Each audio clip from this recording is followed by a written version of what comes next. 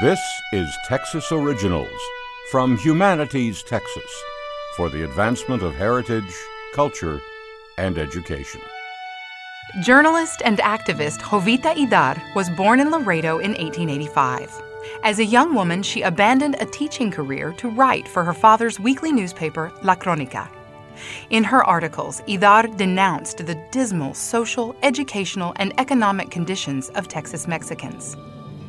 In 1911, when the first Mexican Congress met to address civil rights in Texas, Idar and other women were active participants. Idar became the first president of the League of Mexican Women, an offshoot of the Congress.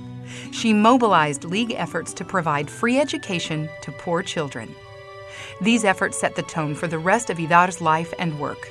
As an educated Tejana, she felt duty-bound to promote civil rights, including women's rights, and education.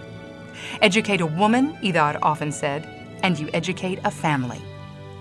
During the Mexican Revolution, Idar crossed the border to serve as a nurse in the White Cross, a group similar to the American Red Cross. When she returned to Laredo, she continued to write newspaper articles condemning racial prejudice and acts of violence against Mexicans and Tejanos.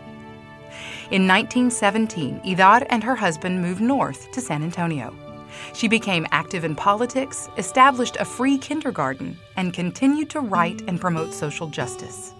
Idar remained in San Antonio until her death in 1946. For more information about this Texas Original, visit texasoriginals.org. Texas Originals is produced by Houston Public Media News 88.7 and Humanities Texas with funding from the National Endowment for the Humanities.